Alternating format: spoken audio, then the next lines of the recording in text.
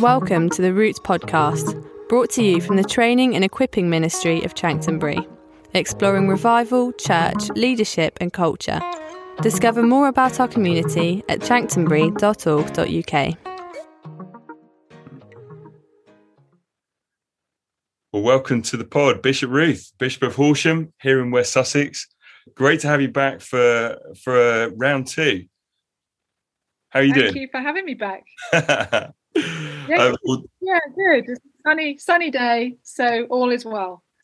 Those of you who picked up part one, Bishop Ruth was just dropping some gold about leadership, about character, about how we handle our heart stuff, and giving some real wisdom and inspiration for across the spectrum of ages and stages for us as we're growing as leaders. In this episode, what we want to focus on is leadership, and particularly just how it relates to some of the issues that women may face, and we all may be handling just as we're growing. So we're going to jump straight in there. Tons to explore and unpack. And where I'm going to start is coming from our context, which is one where we would delight in seeing women leaders flourishing amongst us in all ministries and at all levels. But as people who are trying to submit our lives to the Word of God and to the Scriptures, I wanted to just ask you, Bishop Ruth, how do you handle some of the trickier passages in Scripture that seem to be very prescriptive in not permitting women to speak in church or to teach and those sorts of things? So how do you now, as our bishop, one that we rejoice is in authority over us as church, how do you handle those scriptural passages? Yeah, thanks, James. It is a huge question, and it's impossible to summarize about 100 years of church wrangling and massive amounts of theological ink has been spilled over this topic over the years. But I'll do my best. The first thing is to say that I have a very, very high view of Scripture. So anyone approaching this topic of gender roles and the appropriate roles of women in the church, particularly authoritative roles in the church around Bible teaching or priestly ministry, my starting point is a very high view of Scripture, that we're submitted. We're not standing over Scripture. We're submitted underneath it and trying to approach it humbly as the authoritative Word of God in all matters for faith and conduct and doctrine. And all serious theologians from all sides take that approach. And that's really important to say, because it's not at all that James and Lou or I are the ones who take the Bible seriously and we have the right interpretation, and other people aren't really taking the Bible as seriously as us and therefore they're wrong at all. All serious theologians on this difficult topic take the Bible as authoritative. So one of the reasons why it's such a tricky area is because people with equal desire to submit to the authority of Scripture come out with very different conclusions on how to interpret key passages. So that's why 100 years of ink has been spilled on this. And it's involved a lot of heartbreak because people are very sincerely trying to discern the will of God under Scripture. The second thing to say is that I would want to read what we might call the difficult passages. I think we're talking primarily about 1 Timothy chapter 2, verses 11 to 12. We want to take all of Scripture in the light of all of Scripture. That's how we're interpreting Scripture, in the light of Scripture. There's one canon of Scripture. There's no particular book that's more godly or more inspired by the Spirit or more authoritative than any other book. We have the whole canon of Scripture. And in the light of every passage, we interpret it through the rest of Scripture. So let me read 1 Timothy 2, 11 to 12, and then share a few thoughts. So 1 Timothy 2, the Apostle Paul is writing to Timothy, who's a young church leader, and he says this, let a woman learn in silence with full submission. I permit no woman to teach or to have authority over a man. She is to keep silent. So my starting point will be the whole witness of Scripture, because when you look at the ministry of Jesus, he is undeniably radical in the way that he views and speaks to and treats women. I would argue that he had female disciples. Everybody knows he had 12 men. I would argue from Scripture he had a number of female disciples as well. And I would look at passages like Martha and Mary, which are often taught to do with sort of busyness and prayer. And don't be like Martha, she was busy. Be like Mary, she went to pray.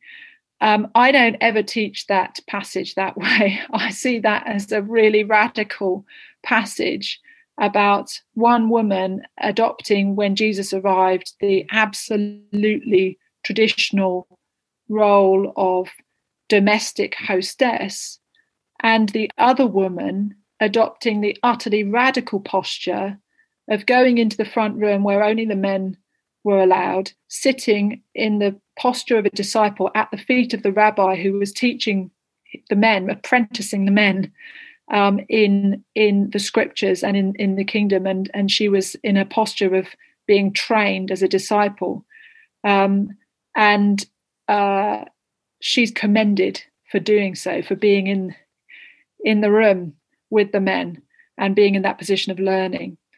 And then, of course, you go to the cross and you go to Easter Sunday, and you cannot escape it is staggering, absolutely staggering, that the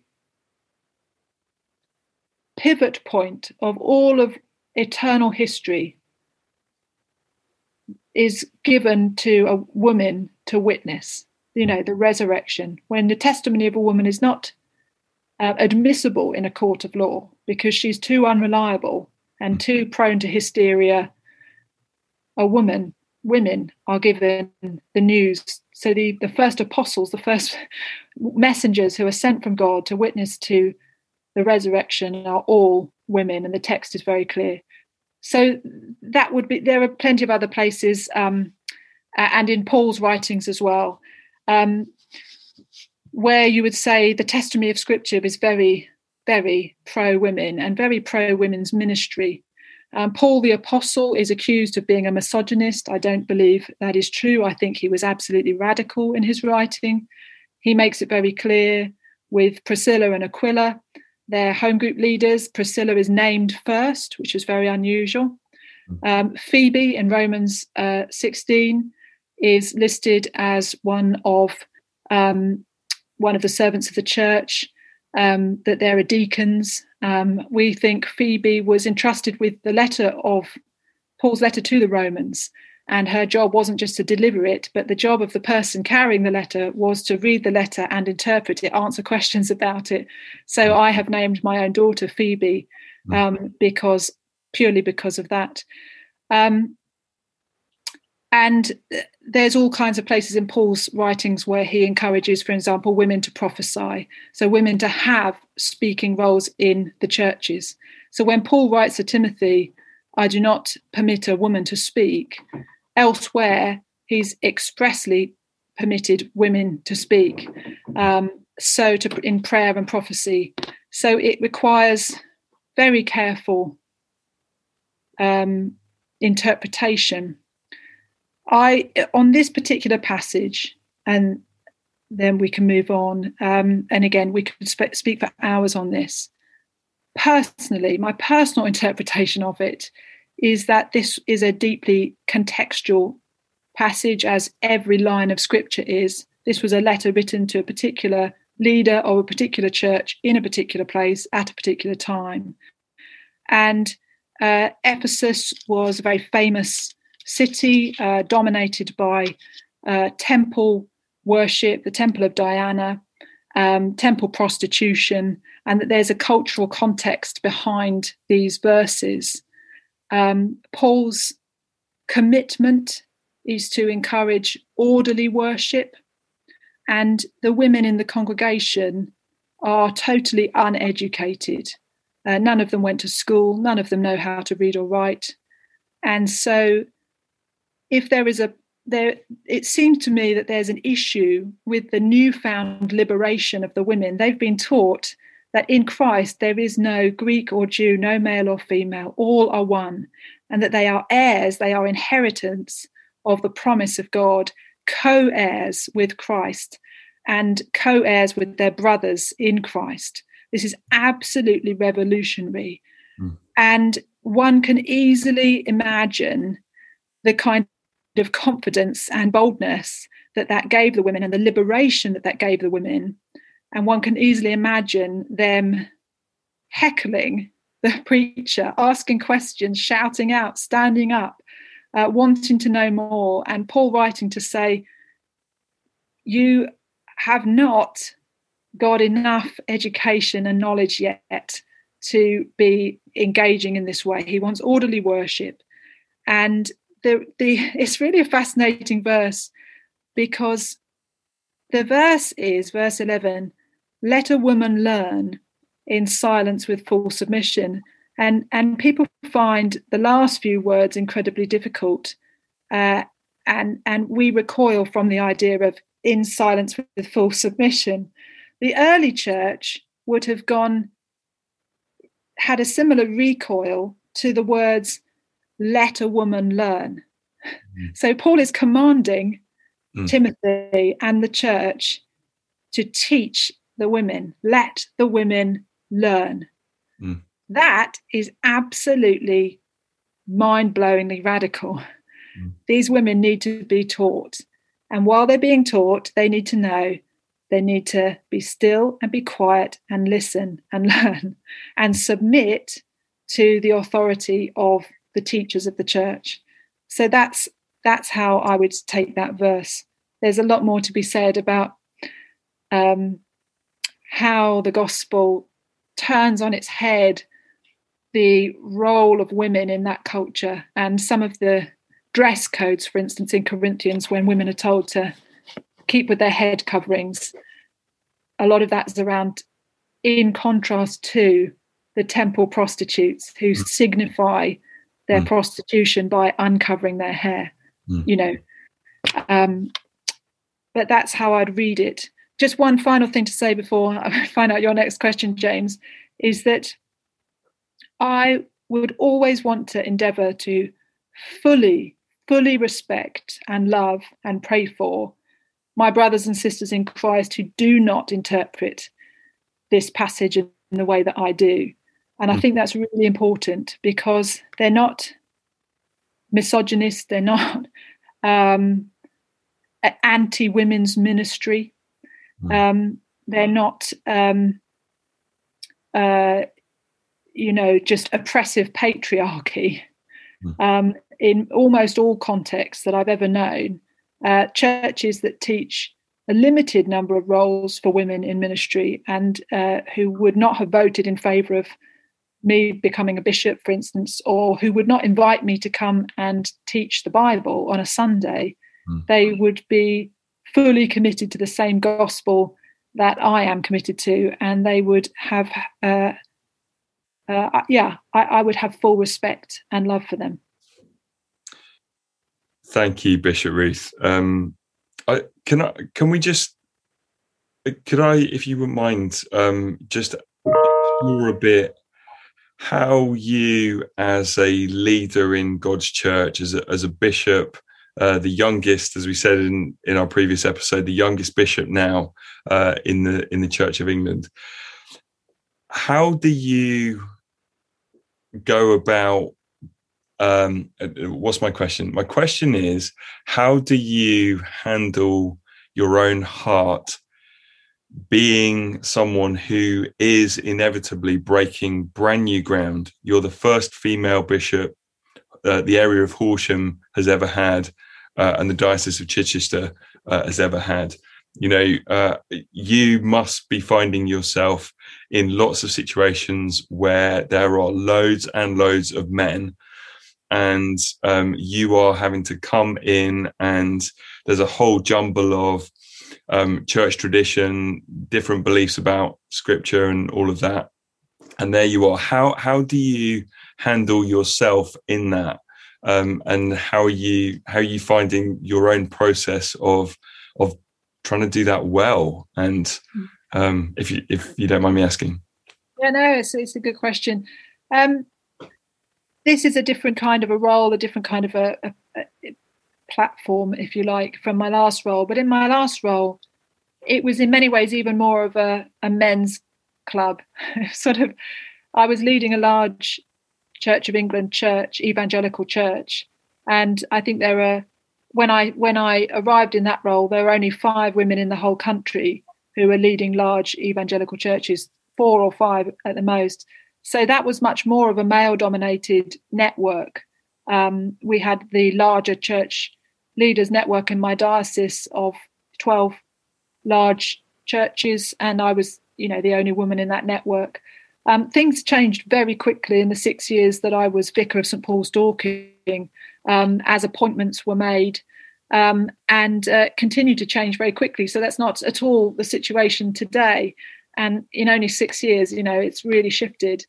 So I'm used to being in a very male-dominated environment, and to leading and serving in a room that has mainly men in it.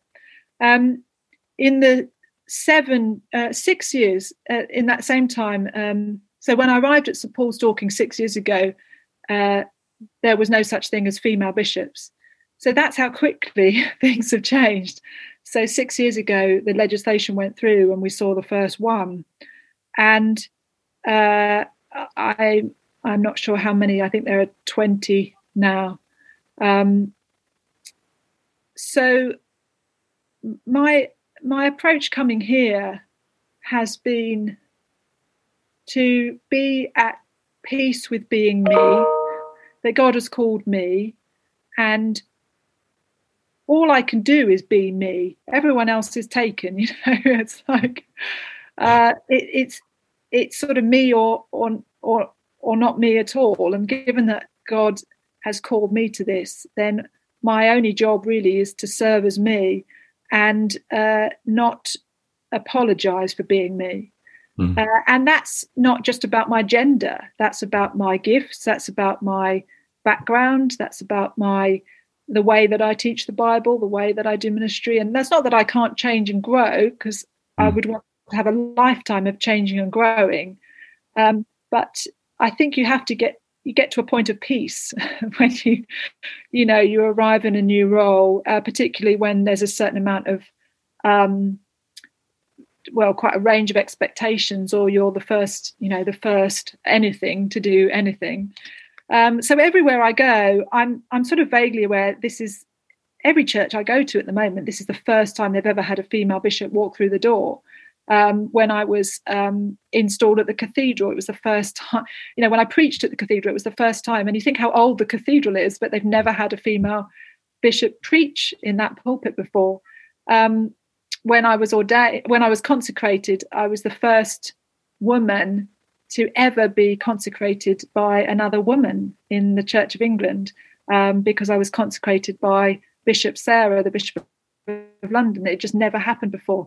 So in the background, there are all these firsts, but I try to not be too aware of that and not overthink that, because I think that wouldn't be helpful.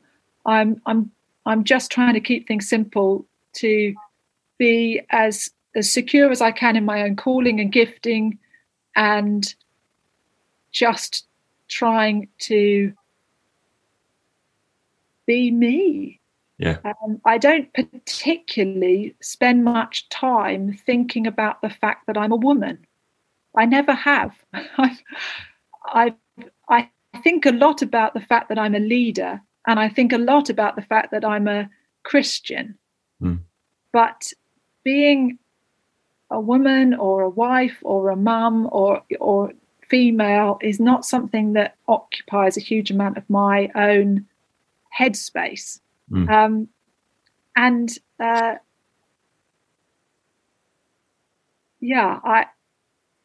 But I suppose I am increasingly aware of being a role model. I think I am increasingly aware of that, because once young women or girls can, you go to a primary school and they see there's a female bishop, suddenly the possibility is open to them in a way that it just wouldn't be if I was standing there as a man. I've heard the same from Bishop Rose, who's the Bishop of Dover and the Church of England's first black female bishop. And she said the same thing, that black girls can look at her and say, wow, I could do that. That is a possibility now for me. And that's quite a profound responsibility. Yeah, wonderful. I mean, you talked just now about becoming aware of being a role model. What would you say to? I'm going to ask you the question about everybody and about us as men in a few moments. But what would you say to any women engaging in this? Feeling called into leadership, whether it's in church, whether it's in business, whether it's in education, in government, feeling like maybe like you, they're going to need to break some new ground, or all the talk in society, the gap in wages between genders, that feeling of there being some ceilings that we're going to have to crash through. What would you say as advice or encouragement or inspiration to them who are tuning into this?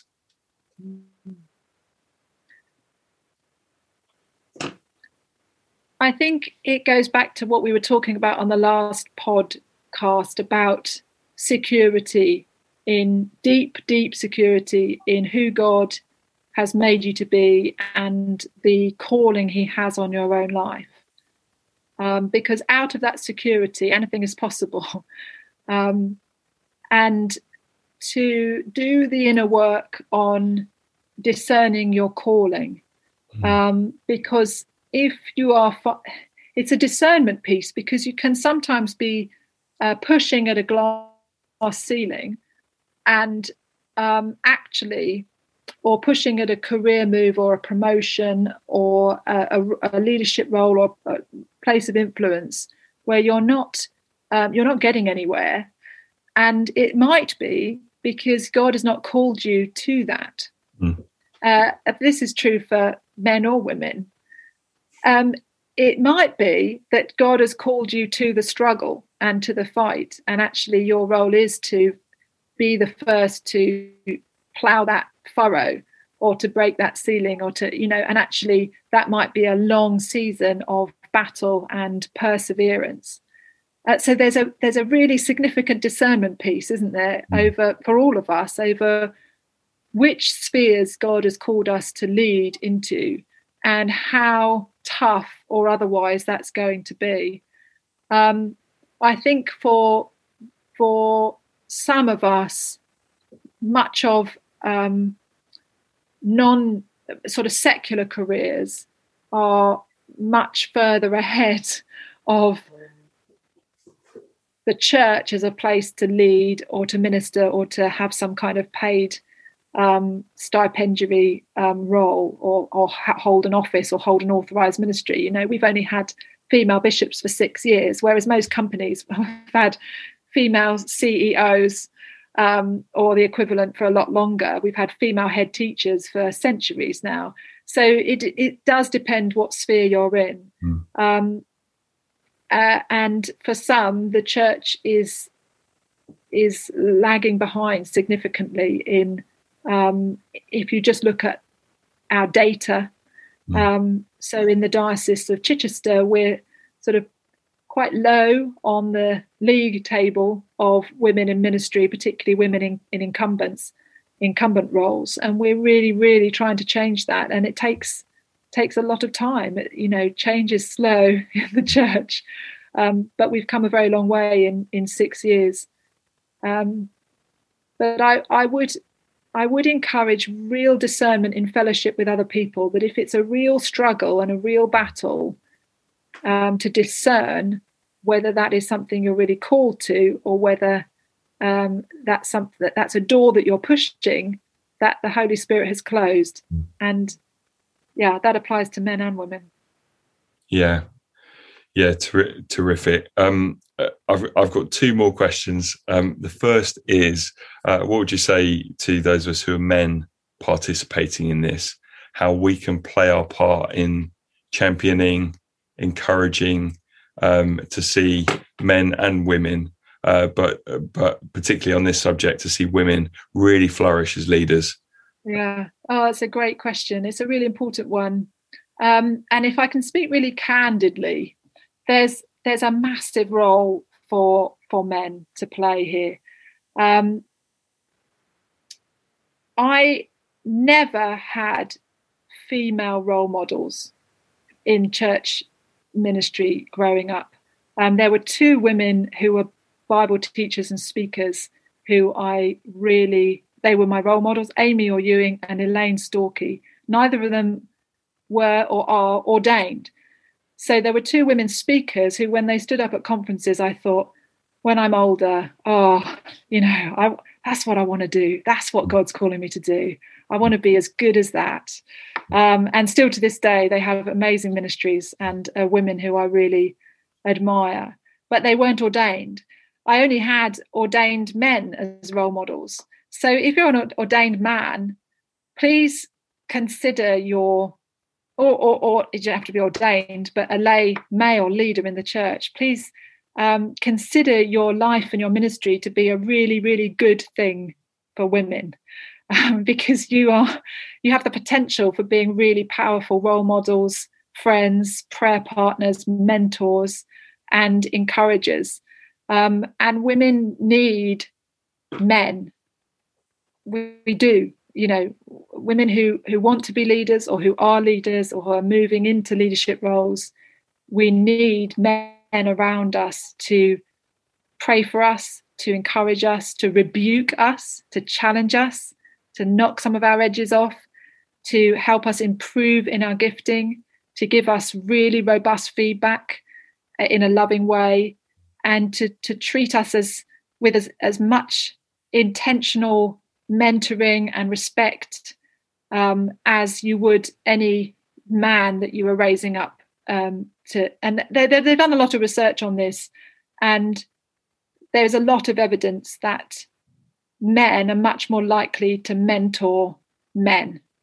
And there's all kinds of reasons for that. And some of them, there's safeguarding and sensible ratios and relationships and all that kind of thing. But fundamentally, women miss out on brilliant mentoring because men are, for all kinds of reasons, don't offer it, and don't sort of talent spot women as quickly as men talent spot other young men. To the young men, can I say a word? This is.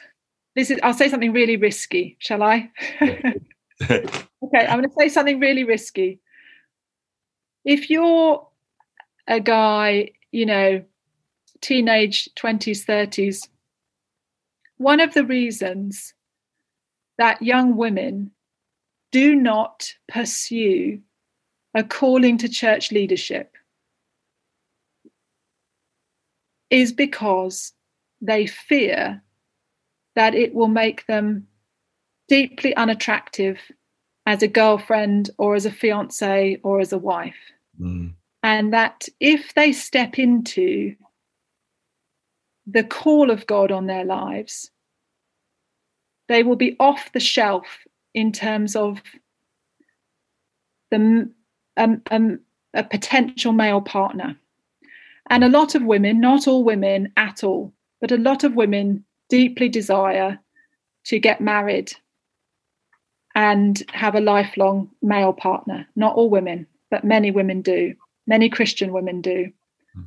And so they have to weigh up whether they train for ordained ministry, or whether they get trained as a preacher, or whether they step up as a worship leader and occupy that space, that leadership space.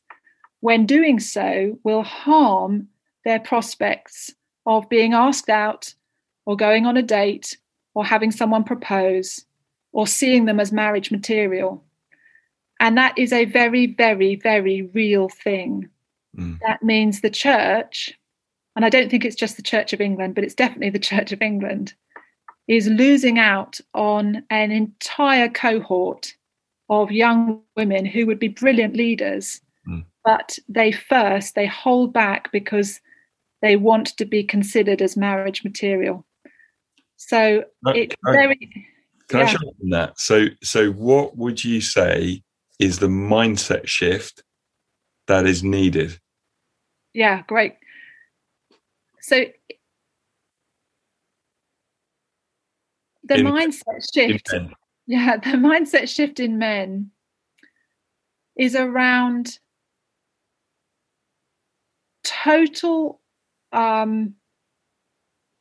desire to see all your friends, whether they're male or female, utterly press into the full calling of God, whatever that is, male or female, and to be a peer. So you know, a young woman of 16 who's got preaching gifts will have people in the church, I expect and hope, who are 35, 45, 65, saying to her, "That was great.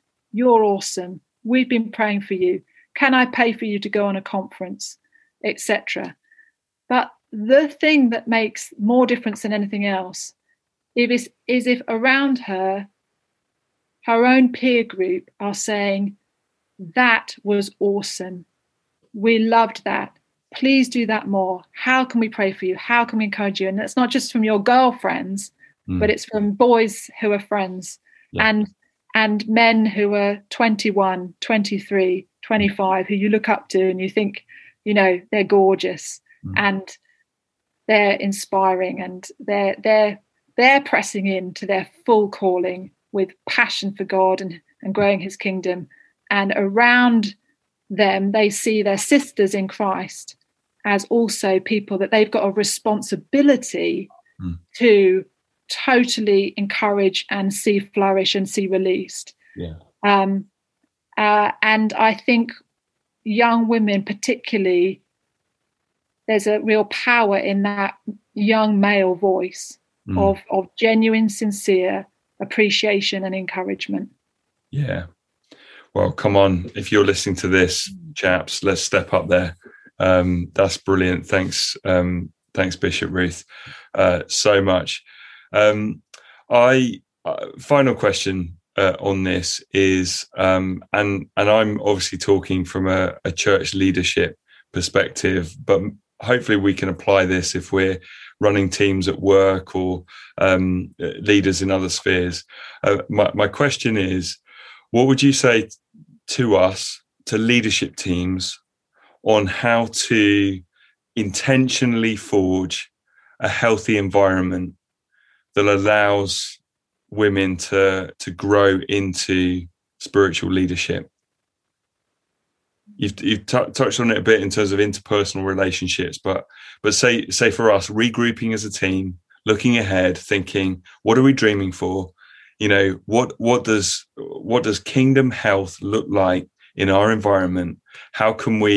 What would we pay attention to so that actually we're just seeing men, but definitely women, growing into spiritual leadership in our environment? I think it comes down to 100 tiny things. It comes down to the tiny details of church life, relationships, governance, that where it's like you're flying a 747 jet and the dashboard has 1,000 dials and you're tweaking each little dial. When was the last time the PCC reviewed its maternity pay policy? is there even one? When the PCC last advertised for a role, did they make sure that a couple of women had a look at the words and that the phrasing that was used for that role was the sorts of phrasing that would encourage a woman to not count herself out because of the way it was? Who wrote it? Was it, a couple of guys who put it together? And was it phrased in a way that actually came across as quite masculine and would just very, very subtly put off a woman applicant? What kind of translation of the Bible do you speak from every Sunday when it's read out? Is it a Bible that says brothers, or does it say brothers and sisters?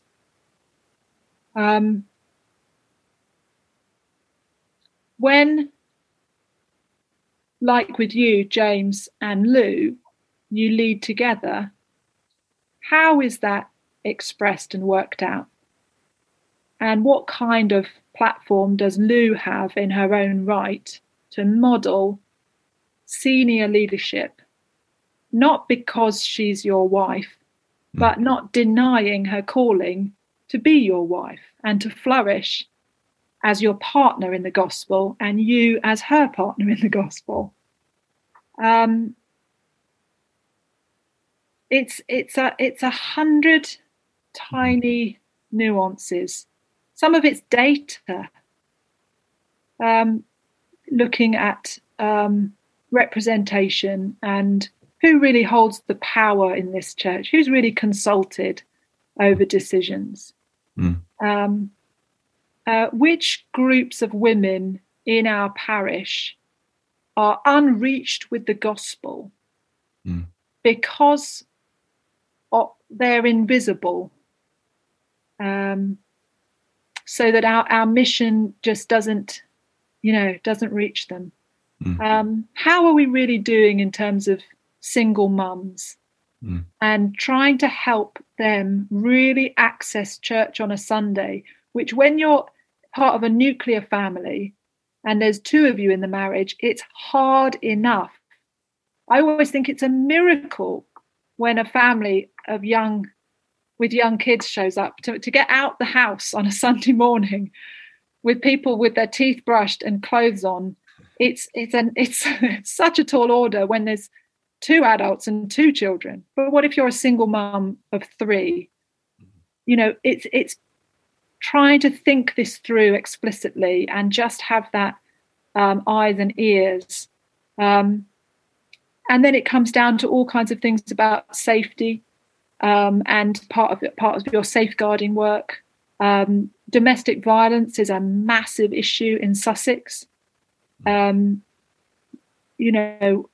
Mothering Sunday, thinking through the pastoral dynamics and the pain, and that when you're preaching and applying the word, you might be speaking into a workplace, or the jokes might all be about the football results, or and actually, how is that preacher applying this to the world of the men and the world of the women?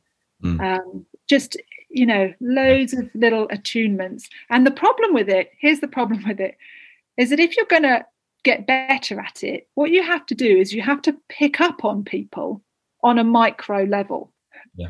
And then people say, you're just fussing about one sentence in my sermon where I said, the pastor, and always referred to him as he.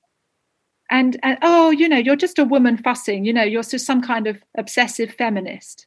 And the problem is that you can't make micro adjustments unless you make micro criticisms, and unless you say to each other, I give you permission to pull me up on a tiny joke that I told, or a tiny kind of bit of banter at staff meeting where we made a joke about what that female preacher was wearing, instead of anyone commenting on what she actually said.